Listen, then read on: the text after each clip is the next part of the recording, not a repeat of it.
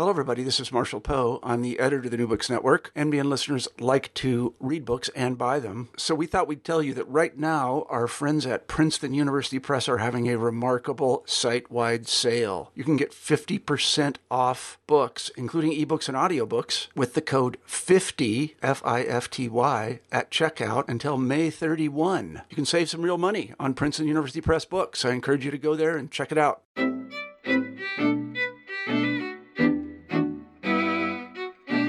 Hello, everybody, and welcome back to the New Books Network. I'm Marshall Poe. I'm the editor-in-chief of the network, and I have a different role in the network right now, but occasionally when I see a book that I'm really interested in by somebody I am really interested in, I step back in front of the microphone, and that's the case today. We'll be talking with David N. Gottlieb about his book, Second Slayings, The Binding of Isaac and the Formation of Jewish Memory. I've known David for a number of years. He is a host on New Books in Jewish Studies, and we're happy to have him. So when I saw that he had published this book, I said, here is an opportunity for me to talk with one of my favorite people about something I know nothing about. I can tell you that David's laughing already. I can tell you by way of introduction to my extensive knowledge of the Hebrew Bible and the Binding of Isaac came from Lutheran Sunday School in Wichita, Kansas. Wow. I'm not going to tell you how long ago that was because it's sort of embarrassing, but that we learned about it then. But anyway, David, welcome to the show. Marshall, thank you for that very kind introduction and for the chance to talk to you about this. I'm excited. Absolutely. My pleasure. So, David, I know that you've had a very interesting career, but I don't know if the audience does. So I'd like you to begin the interview by telling us a little bit about what you did before you wrote Second Slayings. Right. So, as I say pretty much right off in the introduction to the book, I decided on the folly, on my midlife crisis choice was to go back to school in my late 40s. And prior to that, and even during that, for a good part of my graduate education, I was running a nonprofit that I co-founded with my business partners to develop affordable housing and provide supportive services to the residents of our housing developments. So I had been doing that for almost 10 years, and I could see that the end of that career was coming down the road, and I had to start thinking about all the things I'd wanted to do and hadn't done. So I hired a very capable number two, a much more talented developer than I, began training him up. And at that point, I went back to school to the University of Chicago Divinity School. I still don't know why they let me in, but I managed to get an MA in divinity and then get into the PhD program in the history of Judaism. And I received the PhD last year. The whole process took me about 10 years, partly because I was working full time and partly because I'm a really slow learner. So I kept that affordable housing work up for a long time, and I'm still active on the board of Full Circle Communities, the organization I helped start and that I ran for 10 years. And then retirement from that and graduation from the PhD program at the Divinity School happened almost simultaneously. And now I'm enjoying being able to teach and write on a more full-time basis. Well, that's great. Yeah, it's kind of my career in reverse because I started as a scholar and now I guess I run a business. Yes. It's just now coming to me that I run a business. You absolutely do. Yeah. I never thought of it that way when I started it 13 years ago. Yeah. But yeah, it's essentially what I do. And believe me, it takes a very different skill set. I'm not sure I have it. I don't know. I think the way New Books is going, I want to put in a little plug. I think you're doing a good job of running a business. Yeah, well, thank you very much. I think it's going very well too, and we're very glad to have authors like you on the show because our mission is, of course, to get the word out about what you do, and I think we do that effectively. So good. So let me ask a second question, and that is, why the heck did you write this book? So when we were talking before you started the interview, I only half jokingly said I'm still trying to figure that out, but I during my graduate studies, I got interested in the concept of mimesis. I mean, a lot of times when people apply to graduate school, they already know what they want their graduate research projects to be. And I really didn't. But early on in my graduate education, I got interested in the idea of mimesis, which was written about by such scholars as Hans-Georg Gadamer and Walter Benjamin and Auerbach and a whole host of other authors who are interested in what exactly mimesis is and how it functions in art, culture, and society. But it was a short leap from there to thinking about how we learn through imitation. We take stories in, we learn by imitation and appropriation. In other words, we not only imitate things, but we transform them through the repetition of them. And it was a short step from being interested in that topic to being interested in the topic of cultural memory generally and Jewish cultural memory specifically. So as I began to explore and research the idea of cultural memory, which really had its heyday as an academic infatuation toward the end of the 20th century, I began to realize that the foundations of what we would call contemporary Jewish memory really had their origins in how, not even only how biblical stories were interpreted, but how the act of repetition and the writing down and the editing of biblical stories came to be. I kept following it further and further back in my research until I was sort of gobsmacked all over again by the story of the binding of Isaac in the book of Genesis. This is a famous and terrifying, very compact narrative in which, as most people know who study the Bible, Abraham receives a directive from God, really phrased in the form of a plea, but often interpreted as a directive to sacrifice his son. And what happens in the 20 verses around that story plays a decisive role, I came to believe, in how not only Jewish culture as a whole approaches the issue of memory, but how important and interlinked interpretation and memory are when Jewish culture has to recover from crisis. All of this, I feel, is almost encapsulated in freeze-dried form in the story of the Akedah, the binding of Isaac, because Abraham has to interpret his way out of the crisis of the somewhat elliptical command God appears to have given him. And he does this through an amazing combination of obedience and rebellion, haste and procrastination, and honesty and prevarication. All these things happen with huge gaps in the text that the rabbis have to plumb and interpret. And why did they go back to it and go over it so often? Because Abraham, I believe, interprets his way out of crisis, and this is exactly what the rabbis are doing in the centuries after the destruction of the temple in the year 70 of the Common Era. So Abraham and Isaac and Sarah, all the characters in this story help provide a map for how to use memory and interpretation to recover from crisis. So I went from the issue of thinking about mimesis to thinking about how that's related to issues of memory.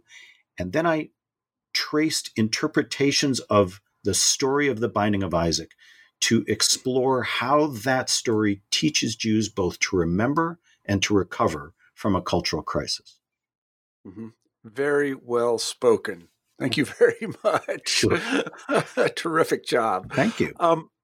Let's do some of the scholarly basics before we proceed. Again, I'm a historian, so one of the things I'm interested in is the kind of earliest appearance of this particular story, the binding of Isaac. When do we think it first appeared? Well, and then a related question is, when is the first recorded document that we still have that has it in it? Mm-hmm. Those are really two different good questions. Sorry, and I'm just going to pepper this whole interview with disclaimers about, areas of expertise that I don't have. And so in terms of text critical knowledge, here is what I can tell you, that it appears that the story of the binding of Isaac is the product of more than one or two layers of scribal writing, editing, and redaction. It appears to have at least a couple of insertions of layers of text that happen over centuries. The earliest that scholars confidently trace it to is if you adhere at all to the documentary hypothesis and the idea that there are four major redactional and editorial participants in the creation of the Hebrew Bible, of the Torah, that the Elohist, the scribe, is the one who's primarily responsible for the overall structure of this story, and that places it about the 8th century before the Common Era. Now, the interesting thing, one of the other interesting things that scholarship shows is how widespread the template of the saving of the eldest son from the clutches of sacrificial procedure is spread across cultures in the ancient Near East and in Greece. And the story seems to have almost a foundational presence in several cultures around that time. But we don't have, aside from knowing very roughly about when the story may have been originally composed, we can't really say how far back in culture the story exists. And it's also remarkable that the story is never mentioned again in Torah. So it makes this remarkable, shocking appearance in Genesis chapter 22. Isaac disappears for a couple of chapters. Then he appears to, according to the rabbis, literally drop out of the sky. Some rabbinic interpreters feel that his sudden reappearance is indication that he's dropped back out of heaven after being healed of his wounds in the heavenly realm, and that is why Rebecca, when she lays eyes on him, literally falls off her camel as she approaches. So the story, that would suggest that the story indicates that on some levels, Isaac died and was brought back to life in the heavenly realm. And of course, as you know from Lutheran Sunday school, the story of the binding of Isaac is then seen as a clear harbinger of the story of the death and resurrection of Jesus. Oh, yeah. So I'm That's what sure Pastor Trost told me. Oh, yeah, yeah. you will. Right. So, Pastor Trost. So the story is ancient, and the story is ancient not only in Israelite cultures, but a template of it is evident in other cultures as well. And Shalom Spiegel, in his landmark work, The Last Trial, which I discuss at some length in the book, talks about these other cultures, including ancient Arab cultures in which sons were sacrificed and buried under the altars on which they were sacrificed. And indeed, rabbinic interpreters say that seem under the influence of a belief that Isaac was killed and offered up in a whole burnt offering and buried under the altar on Mount Moriah. And then, of course, the question becomes, well, how can he be dead and alive at the same time? How can he be sort of the Schrodinger's cat of Judaism? Right. And this is the opportunity. This is the gap in the text that the rabbis exploit to explore how crisis is evidence of divine care. Rather than being an abandonment of covenant, crisis is an opportunity to renew covenant because it actually shows a way out of predicament. And that's why one of the many reasons why the story of the binding of Isaac is so important to the rabbinic interpreters in the first several centuries of the Common Era. Yeah, it's very important, obviously, in Christianity too. And, one of the things that is often pointed out in, I don't know, the Sunday school version of this is that, the cliche is God works in mysterious ways. Mm-hmm. And people say that when something really bad happens to them, even though they're acting pretty well. And that is kind of a mystery, at least from the Christian perspective. And in the case of Abraham, father of nations, he'd been doing pretty well with God. He'd at least I remember, he's asked to go and be a stranger in a strange land and so on and so forth. And he gets Sarah and Sarah, who's barren. Sarah's barren, right? Mm-hmm. Yeah. And then she has a child at about 100 and whatever Correct. years she's old. Yeah. Right. So he'd been doing pretty well with God. And so in a certain way, it's not surprising when God said to him, you have to sacrifice your oldest son. You should probably do this. And right. yeah. Right. And so But on the other hand, this is the rabbis identify 10 trials that Abraham is put through, including, being prosecuted and thrown in the fiery furnace and asked to leave and having Sarah taken away from him. Excuse me. And so this is the 10th and ultimate of the trials of Abraham. And on one level, he does seem to be doing pretty good, but God keeps testing him. And the question comes up, are all these other tests just preparation for this one big test? And actually, who's being tested? In some ways, it is a mutual test, not just God of Abraham, but Abraham of God. If I actually proceed to do this unfathomable thing, will God actually ask me to go through with it? Are they playing a game of chicken? Is Abraham saying an ethical God would not command me to do this? And so I'm going to proceed as if I'm going to do it anyway, and place all my bets on the fact that I won't do it? Or is Abraham such a zealot, such a deep believer in God and in God's goodness that he's eager to do it? Now, the rabbis point out that a journey that would, at the time, have typically taken 8 hours from where Abraham received the command to the top of Mount Moriah could be traversed in 8 hours, but it takes Abraham 3 days to do it. He chops the wood and saddles the donkeys himself after he receives the command from God, and that's something that a man of his station has many servants at the ready to do. So in other words, Abraham is obeying the command, but he's also taking his sweet time. He appears to be obeying and rebelling at the same time. And this is critical because that too is a model for Jewish exegesis. One has to be faithful to the text in a certain way, which is being faithful to God, but one also has to be within the parameters of acceptability, interpret creatively, find new meaning and new messages in the text. And that is, on another level, what Abraham appears to be doing.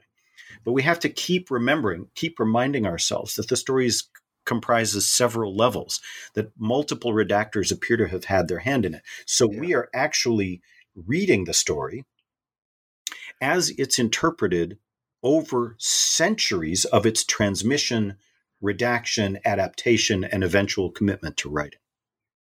Yeah. Well, I mean, this is one of the central paradoxes of both it's Judaism and Christianity, is that, it's in Cain and Abel too, like you can do really well and do everything God asks, and still things can go bad for you. That's right. And, I mean, in terms of why do bad things happen to good people, the Bible repeatedly returns to that question and cannot really answer it. And this is why, and it is a fundamental question in the midst of crisis, right? Because a crisis is a bad thing that's happened. And if you are a rabbinic sage and you spend your life revolves around the Torah and around covenantal commitment, and the physical locus of the human-divine relationship is destroyed by humanity, then the immediate question is, have we done something wrong? Or if we investigate what has occurred, what will we learn about covenant, commitment, relationship to God, the nature of the divine that we didn't know before? And the binding of Isaac is so useful for that, as I mentioned, not only because it shows an inscrutable God drawing Abraham on toward a terrible conclusion, but the story has enough gaps in it so that it can be interpreted in numerous ways. And that's why the rabbis expend so much exegetical energy on it when they do, because the urgent question is, why have we arrived at this place? Is covenant to be abandoned, is the implicit constant question, or are we able to renew it on the basis of a new interpretation? And of course, at the heart of the binding of Isaac story is the act of ritual sacrifice. There's plenty of evidence that at the time in history when this might have taken place, some 5 centuries before its commitment, before its existence probably came to be in writing in about the 8th century, before the Common Era, as I mentioned, that at that time the sacrifice of children was not at all uncommon in the ancient Near East. And a prominent interpretation of this story, which I think personally was beginning to be debunked in scholarship almost a century ago, is that this story is the definitive end of child sacrifice. What God is actually doing, many modern interpreters said, is showing Abraham, and through Abraham, Israelite culture, that child sacrifice is to be practiced no more.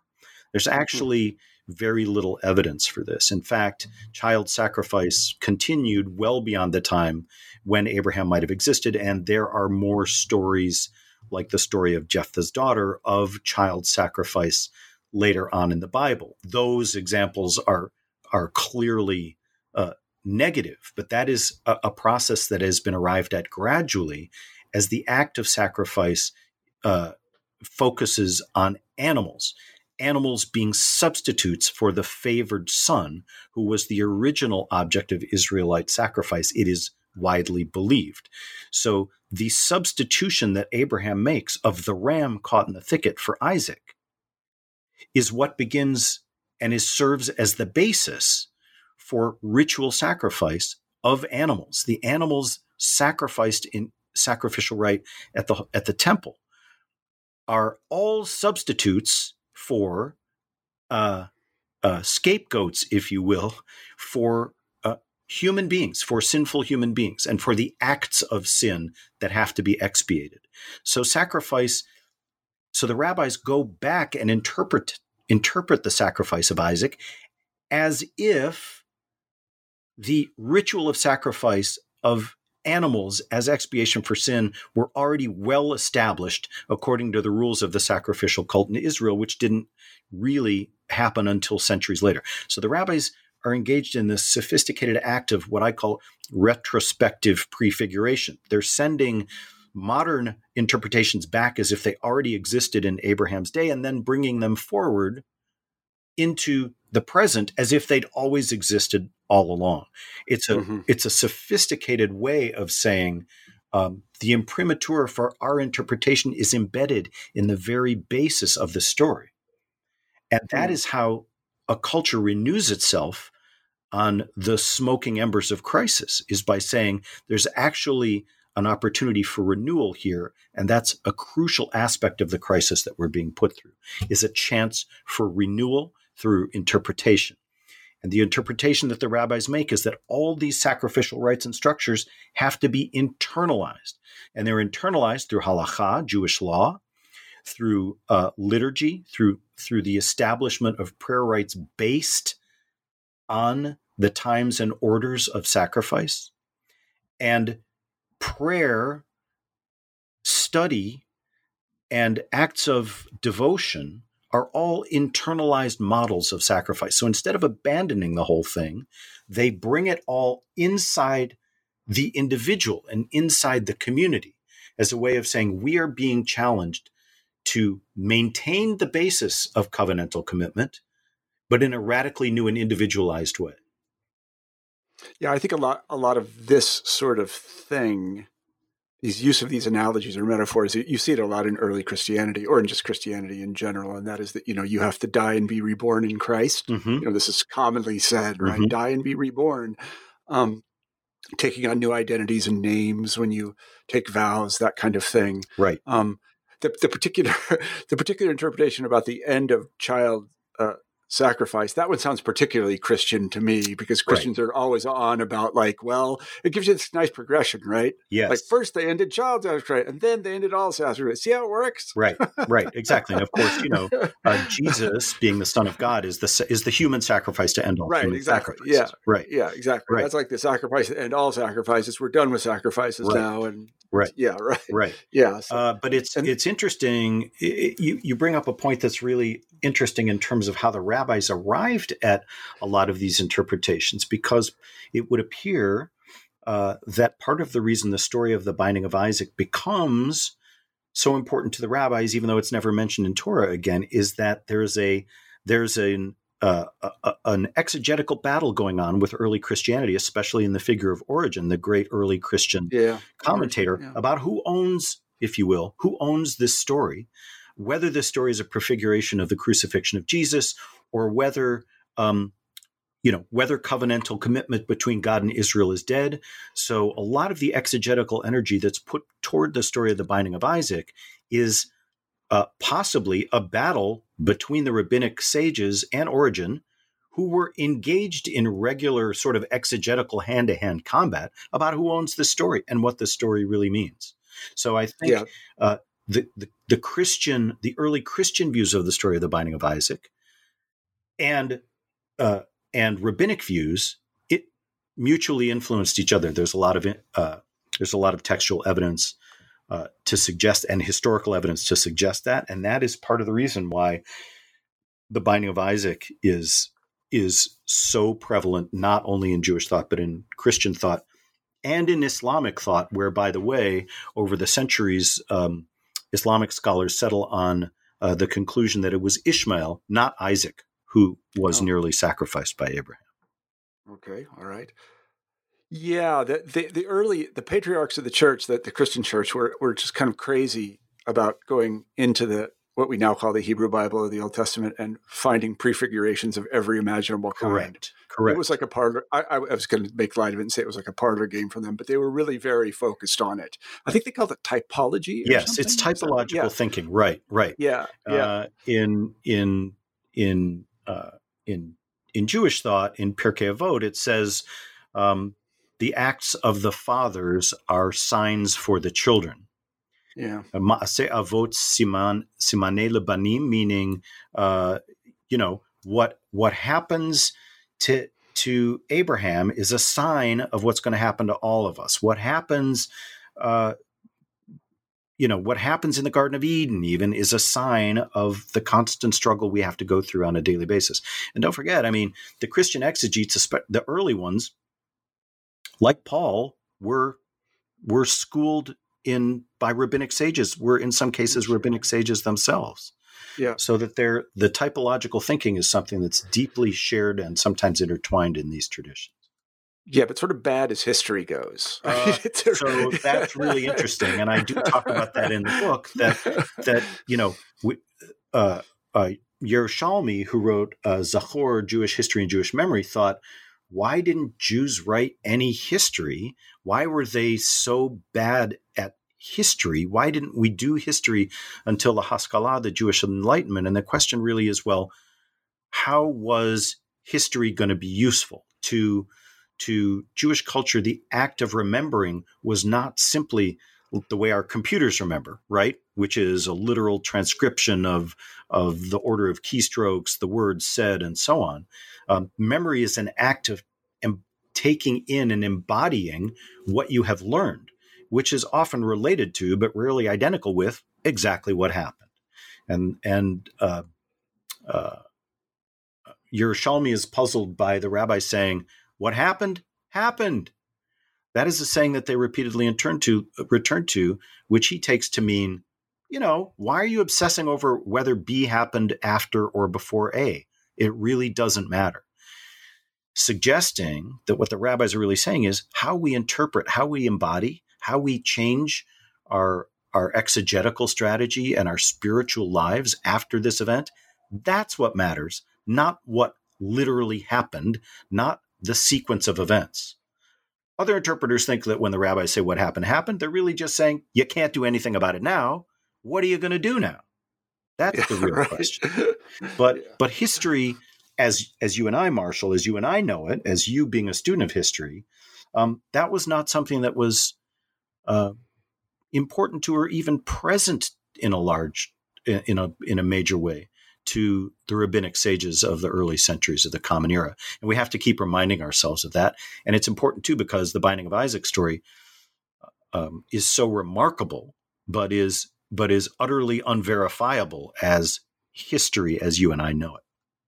Yeah, right. But you can see easily how this sort of purpose of the exegesis or scholarly activity between these rabbinic scholars and the Christian fathers just diverges completely, because essentially what the early Christians are doing is writing apologetics and saying, look, if you interpret what's in the Hebrew Bible correctly, you'll see that Christ is the Messiah.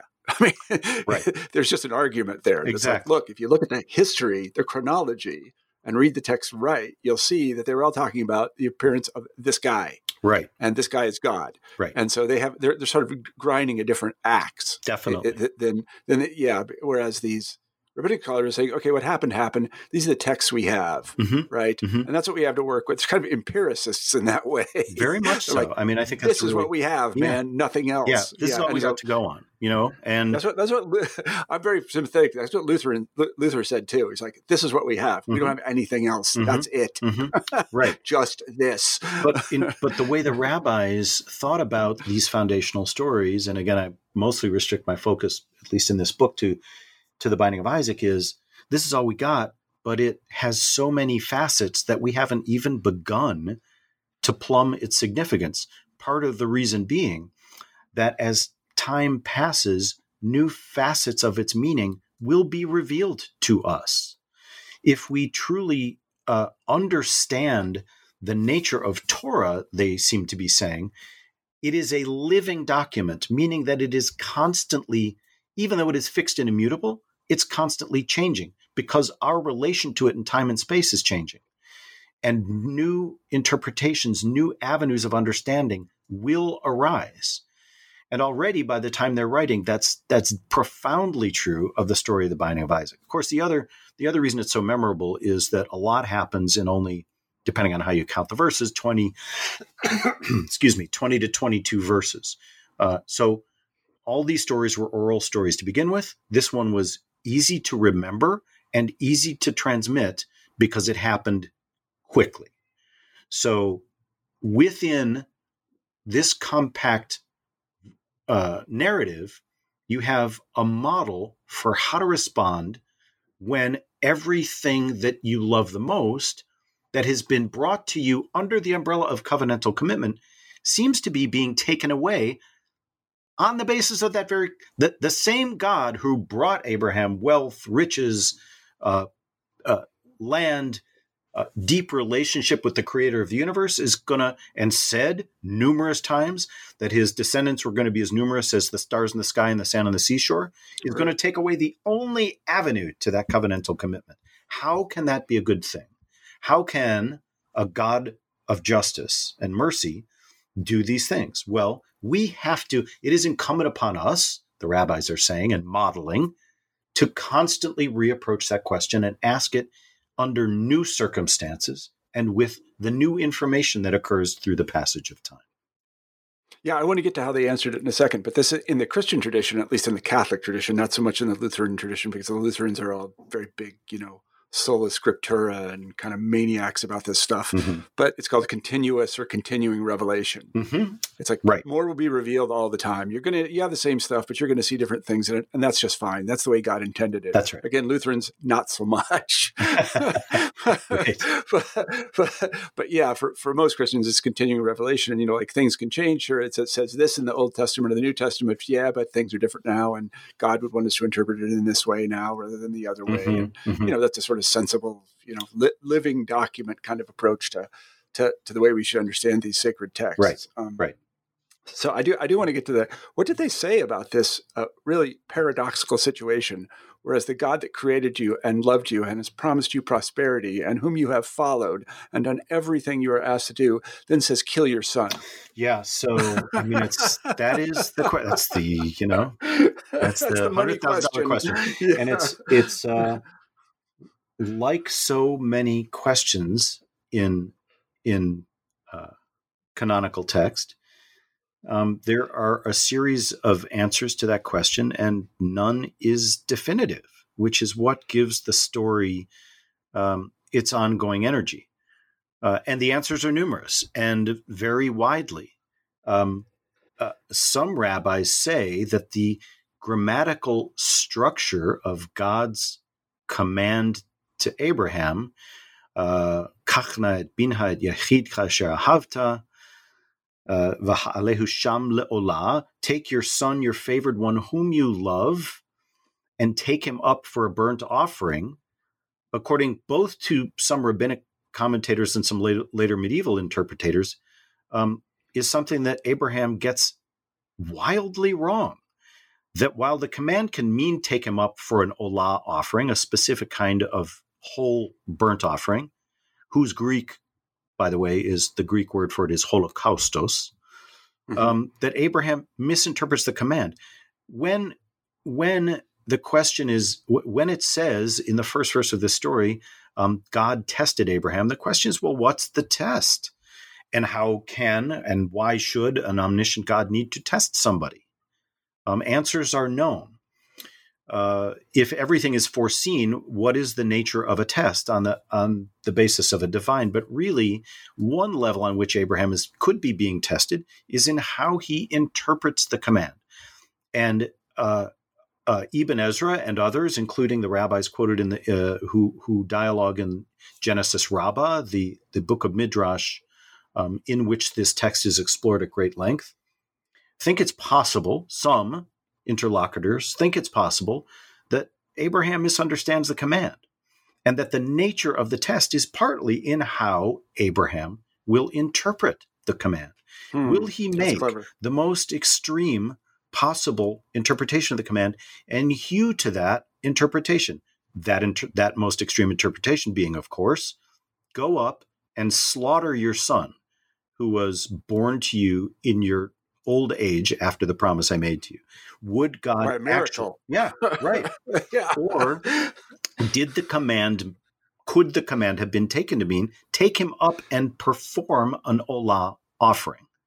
Now, again, you have to even already in the biblical text, the technical term for a whole burnt offering is being used, suggesting that it is a normal sacrificial procedure, and one that might have been done on animals, one that certainly in certain cultures in that time and place was done on children, especially on the eldest son. And I talk in some length about how issues of dedicating the firstborn to God, how that gets reinterpreted over time.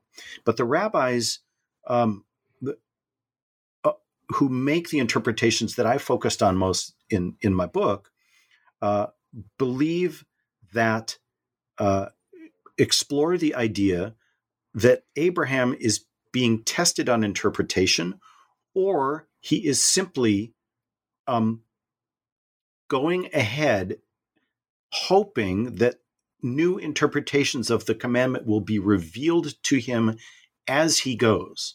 But it's interesting to note that after this event, although God blesses Abraham, there is no further in the Torah, there's no further direct communication between Abraham and God. Mm-hmm. In other words, mm-hmm. God, in the rabbinic view, on one level, seems to be saying the ultimate test, the final test, and the final communication between us is going to be, how do you interpret this command? Are you willing to kill everything for my sake, or will you find an avenue for interpretive genius that will make the text truly your own? And of course, there's a famous incident in the Talmud in which rabbinic interlocutors get into a dispute over the nature of whether a specific oven is kosher or not. One of the partners in this debate asks for signs from God that his view is the right view. This parable is called the oven of Achnai, and God keeps answering this person's, if my view is right, let the stream flow backwards. The stream flows backwards. If my view is right, let this wall collapse, and the wall leans suddenly that they're standing next to. But he loses the debate in this story when his opponent says, quoting Moses in the book of Deuteronomy, it is not in the heavens, meaning God has given us text, law, and covenant. Now, all interpretations are incumbent on us. It is not in the heavens. We no longer look to God for signs and judgments. The law was given to us, sacred text was given to us, and the arts of interpretation were given to us so that we can find the answers to these questions. The end of that story, that famous story, being that God laughs and says, my children have defeated me. In other words, God has created a human realm where the humans take over completely, and that God is no longer looked to for answers, that everything is latent in the text and that interpretation can be made as a way to keep covenantal commitment alive, that it's alive through text. So the ultimate test of Abraham, to go back to your question, in one sense, the ultimate test of Abraham is, how you going to interpret this, pal? What are you going to do? And God sees, possibly, goes one interpretation, one that I favor emotionally, is that seeing how extreme Abraham's interpretations can be, God realizes, God understands that the process of removal from the equation of human-divine relationship and giving over interpretation to human beings is the ultimate step that human beings have been prepared for. God is ultimately and intimately present, completely present to Adam and Eve in the Garden of Eden. And the whole book of Genesis is about the increasing distance of God from the foundational generations that give birth to Israelite culture. And this culminates, in a sense, before we get into the book of Exodus, in this event in which God tests Abraham's ability to interpret this story. Abraham makes a fairly extreme interpretation. God backs away and puts interpretive autonomy fully in the hands of human beings. And part of what they do as a result of that is to subjectivize and internalize rites of sacrifice. First, by ordaining substitutes for human sacrifice, and after the destruction of the temple, by completely internalizing all of the sacrificial system itself in prayer, study, and acts of devotional kindness. Mm-hmm. Yeah, this is very interesting because it's another one of these places where, again, the Lutheran upbringing in me, I almost have trouble grasping when I read the Old Testament that Abraham talks to God, that people talk to God and they argue with God. They don't even like what God does. No, they'll tell God they don't like God. Right. See, from the Christian perspective, that just doesn't happen because God doesn't appear to people. Right. So there's no opportunity to say to God, I don't like what you're doing. Please don't do that. And here's some reasons. Like Abraham does this. Yes. Yes. And part of what's James Kugel, a great now retired scholar, in one of his last books called The Great Shift, talks about how the increasing distance from God is concomitant and sort of concurrent with the emergence of the individual as the primary locus of experience and meaning in what would become modernity. In other words, that the full emergence of the ethical and moral standing of the individual is only possible, in a way, becomes possible when God removes God's self from the daily functionings and workings of individuals and their relationship with the world. Mm-hmm. Mm-hmm. And that is, it seems that in the early books of the Bible, people can take God's presence almost for granted. Obviously, not everybody, but the people with whom God is in contact understand God to be, in many senses, multivalent and omnipresent, present in many forms and present constantly.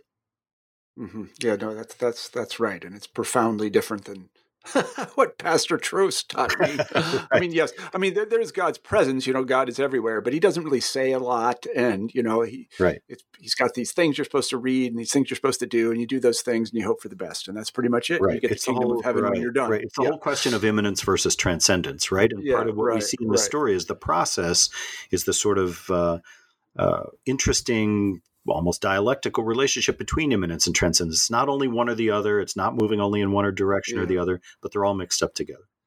Yeah. I want to come back to one thing that I did in reading the story again.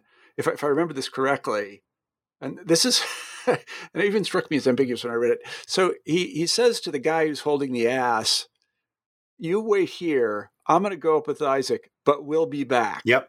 Yep. How do we interpret that? So one thing that troubles rabbinic commentators is Abraham lying? Right? Is Abraham saying, we will return to you? What is going on there? I mean, this is not the royal we. They don't No. do that in ancient Israel. Is he saying Isaac and I will be back because he actually believes that they will be? Or is he saying we'll be back so that they don't witness what he is about to do? And the third possibility is Abraham simply doesn't know that this theological and ritual game of chicken is almost over, and nobody knows exactly how it's going to end. And the belief of the rabbis seem to come down on the side of Abraham truly believing that whether or not they come down the mountain together, that both of them will come out of this alive. Mm-hmm. The idea being that all of existence, including Abraham's and Isaac's, being in God's hands, that in some way, shape, or form, both will return. But they do explore the troubling possibility that Abraham's just doesn't want any witnesses, or the possibility that Abraham is going to go up there and find some way to get out of it, which is in fact what happens. Yeah. On the surface of the story. Yes. And he and if I recall correctly, an angel appeared. We would call it an angel. I don't know what it's called in the text. Right. In the text, it's an angel. I mean, the word malach is both angel and messenger. In this case, it's a divine messenger. And these interventions, especially the second, and there are two angelic interventions. The second one has explain those. Yeah. So the first one is a frantic double call to Abraham, very unusual in the Bible for somebody. When somebody's name is shouted out twice, that means there's a situation of extreme urgency. And Abraham stops what he's doing, sees the ram. And by the way, nowhere in the text does it say God provided the ram for Abraham to use as a substitute for Isaac. That is the archetypal act of substitution, of interpretive substitution, around which all of cultural memory is wound. That's the assertion I make in the book. Right. After that, there is a second intervention that is much more florid in language, seems to be stylistically totally different. And there's argument amongst text critical scholars about whether that constitutes a second, later sort of polemical insertion into the text to show that Abraham's substitution of the ram for Isaac is the basis of covenantal renewal, that this 10th and ultimate test of Abraham and his ingenious act of substitution is what definitively will establish the numerousness of his descendants, his ability to seize the gates of his foes, and that those who bless him will bless him, and those who curse him those who bless him will be blessed, and those who curse him will be cursed.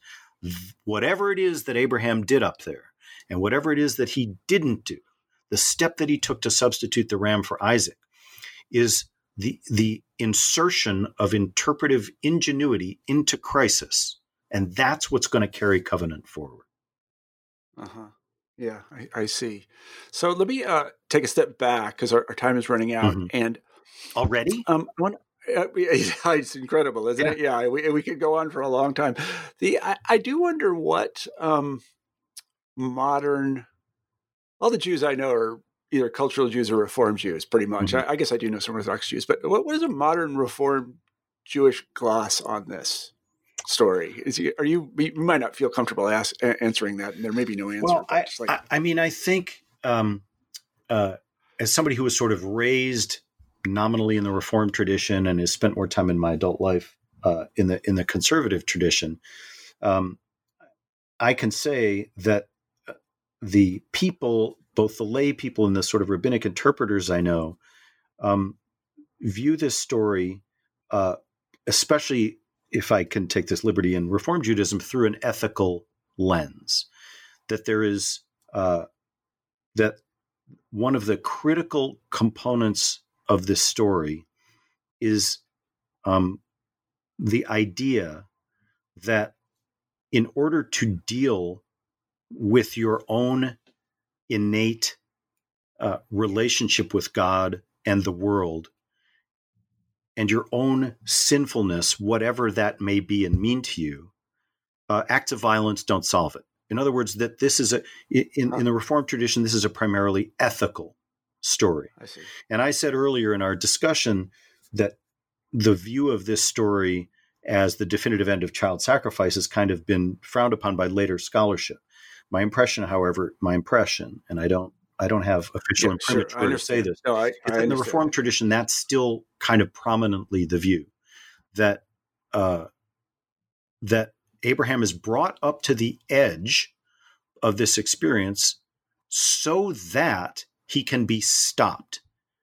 In other words, it's very different to say, don't kill, and then say, I'm going to take you right up to the edge of feeling like you have no choice but to kill, and then provide you with an alternative so that you viscerally take into your body the notion of how terrifying the responsibility is of the killing of the innocent, that you must never, ever, ever do it.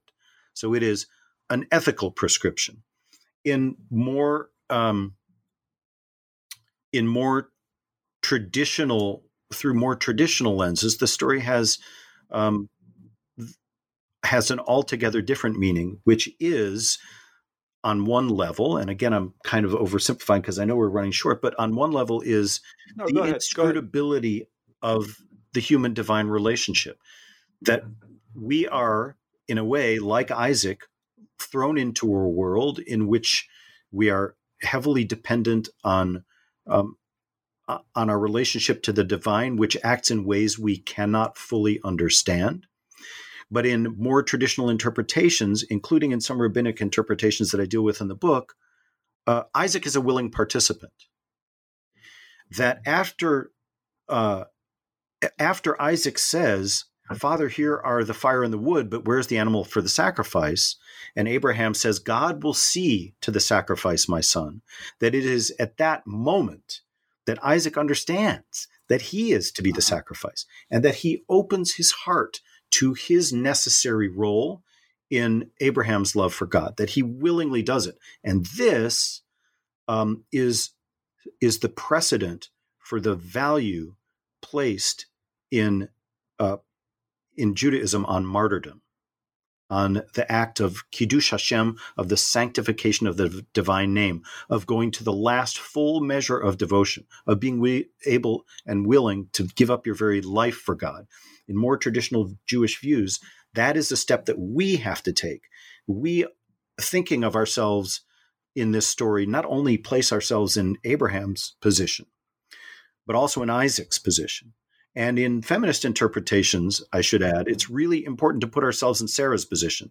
The story ends, the next section of the Torah begins with Sarah's death. And rabbinic interpreters say she hears about what happened, what Abraham did without telling her, and she drops dead.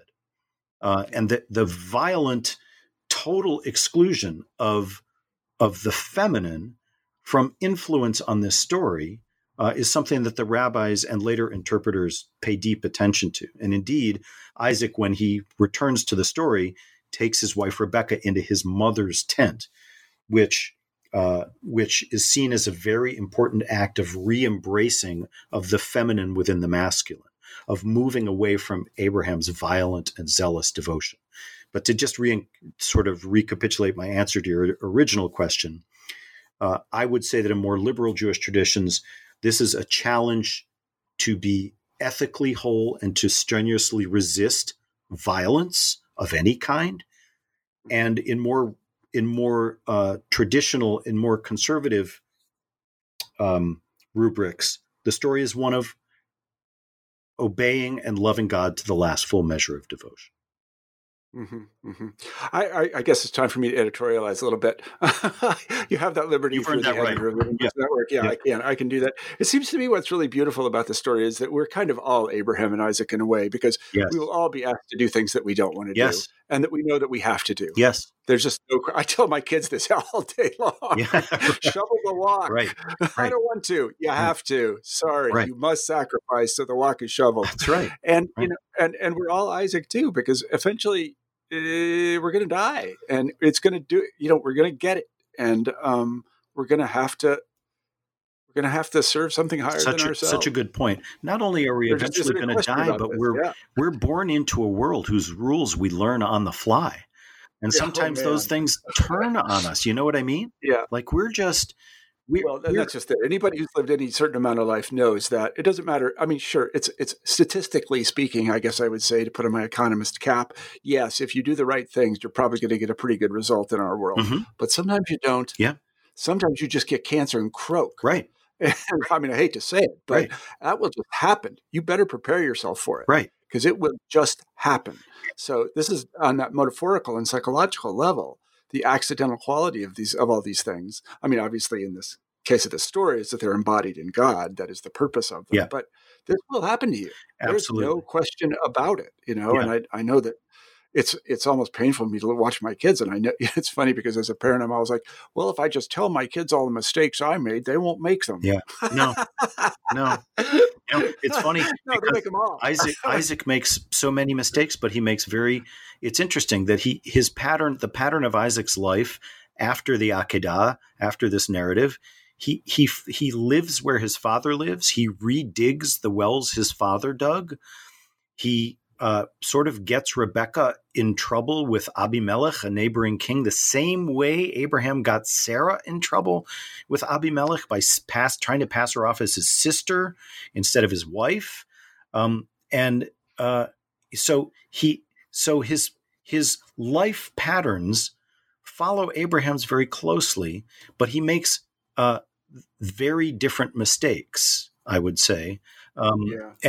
And one of the lessons there is that the patterns for our lives are set in ways that we have no control over before we're born.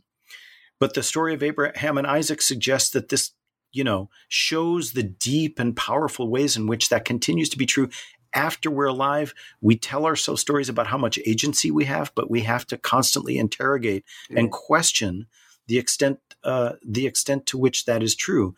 And I wrote, I've done a little bit of writing about how it was interesting for me to be an older student at university and constantly be mistaken for an administrator or professor because that's what I looked like. And to feel both like Abraham and Isaac at the same time, looking like an Abraham in the institutional academic hierarchy, but feeling like an Isaac, putting myself at the mercy of elders who could end my career with a flash of their intellectual blade, Yeah. Well, they loved having you because all professors love adult students. Right. And I loved being an adult student, as difficult as it was. Yeah, all professors love that. Yeah. I mean, I think also another thing I guess I would editorialize a little bit about is the aspect of faith in the covenant or faith in the promise, because essentially the story says, at least from Abraham's point of view, it's like a promise has been made to me, and I really believe that promise, and I'm going to do whatever this guy says, because it may not work out for me or for Isaac, but it's going to work out for everybody else. Right. It's a really interesting point, and this is one area where Judaism and Christianity really philosophically diverge. I mean, the word emunah, which in Hebrew, which is often translated as faith, really has more of a meaning of steadfastness, not belief, but faithfulness. Like, if this is the hand I have been dealt, this is the hand I will be playing, come what may. So that Abraham, wound already into this profound relationship with God in which mutual promises have been made, has been asked to do something. And in the rubric of that relationship, that's what must be done. It's not even primarily about what's being promised or what may happen on the other side. It's much more unquestioning, which is part of the reason why there's so little dialogue. And what dialogue there is kind of fraught, because Abraham knows he is bound, if you'll pardon the expression, bound into a situation in which the terrible and the commanded live at the same time. And it is partly as a result of Abraham's acts that we are able to see and argue for the increased ethical autonomy of the individual. But in the time and place and relationship in which Abraham finds himself, emunah, faith, really just means faithfulness. This is the deal. This is what's incumbent upon me. Right. And I'm sure the rabbinic commentators didn't miss this. Who's the trustworthy character in this story? Right. It's Abraham, not God. Right. Right. He's the one who says what he means and means what he says. It's very. Whereas God is like playing this weird game. Right. There's, in lots of rabbinic texts, there are flashes of anger toward the divine, not only for what happens, but for I guess what I would call sort of divine inscrutability. But that inscrutability is what gives the texts its polysemy, its multifacetedness, and what requires our continued delving into it to find new meanings required by new circumstances. Well, right. And it mirrors actual lived life perfectly. Right. Because you just don't know when you're going to get hit by a bus. Correct. You just don't know. And it's like the Buddhists are very good about this. You're really always at risk. That's right. Like every moment. That's right. And, you may not think you are, but. Yeah. And there, Judaism is, broadly speaking, is not of the everything happens for a reason school. Yeah. Things just happen. And then retrospectively, sense must be made of them. Yeah. Yeah. Well, once you commit yourself to everything happens for a reason, you're going to get a lot of headaches. Yeah. Is essentially, you're going to turn into John Calvin. Right. Who had to write, I don't know, have you ever read The Institute of the Christian Religion? Oh my God, that thing. Yeah. That guy was tortured. It's terrifying. But it also gives,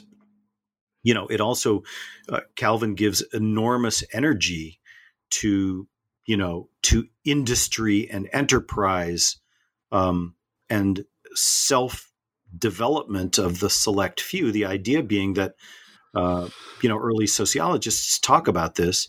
The idea that if one was among the chosen, that one had enormous details, resources at one's disposal. So Calvin is tortured. And I'm not really a Calvin expert, but part of what I want to reflect on about what you said is that the whole notion of how of interpreting what God can possibly mean and what that means for us here on earth is given a particularly interesting interpretation by Calvin, that in some ways you can find a relation to the interpretation that is given to God's command to Abraham, which is, I have been chosen for something. I must pursue that to the last measure of devotion. Well, I have been chosen to have this fascinating conversation with you, and I am very grateful to God or whomever that I was able to do it. Let me say that. The feeling is mutual. I don't know who facilitated this, and I'm sure there are many people. The Buddhists are good on this too. You think you actually do things, but it's actually you and the universe. That's right. Doing things together. That's right. And you don't get to do anything alone. Sorry. No. Yeah. Right, that's true. Yeah. So let me, first of all, thank you very much for writing the book, and thank you for a fascinating conversation. Marshall, it was really fun. Thank you for having this conversation. And we've been talking to David N. Gottlieb about his book, Second Slayings, The Binding of Isaac and the Formation of Jewish Memory. I encourage you to read it. And let me just tell you that this is Marshall Poe. I'm the editor of the New Books Network, and I hope that you tune in. Actually, tune in is the wrong metaphor. We need a new metaphor for podcasts. Right. I don't know what it is. Download again or something. Right. All right. Take care, Dave. Thank you, Marshall. Bye-bye.